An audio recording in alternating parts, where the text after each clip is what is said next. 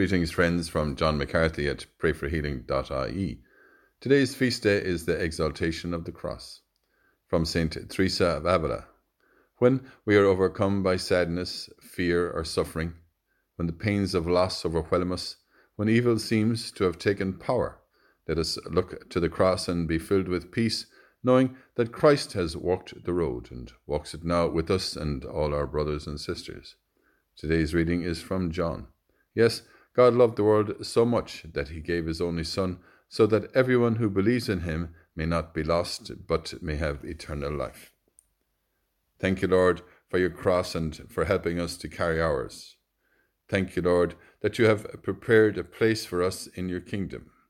Thank you, Lord, that we have an eternal home. Thank you, Lord, that we have victory in your life, death, and resurrection. Give us joy in the knowledge that you gave yourself for us. Help us to ponder the mysteries of your great love, your sacrifice on the cross, as we say together and pray for one another. Hail Mary, full of grace, the Lord is with thee.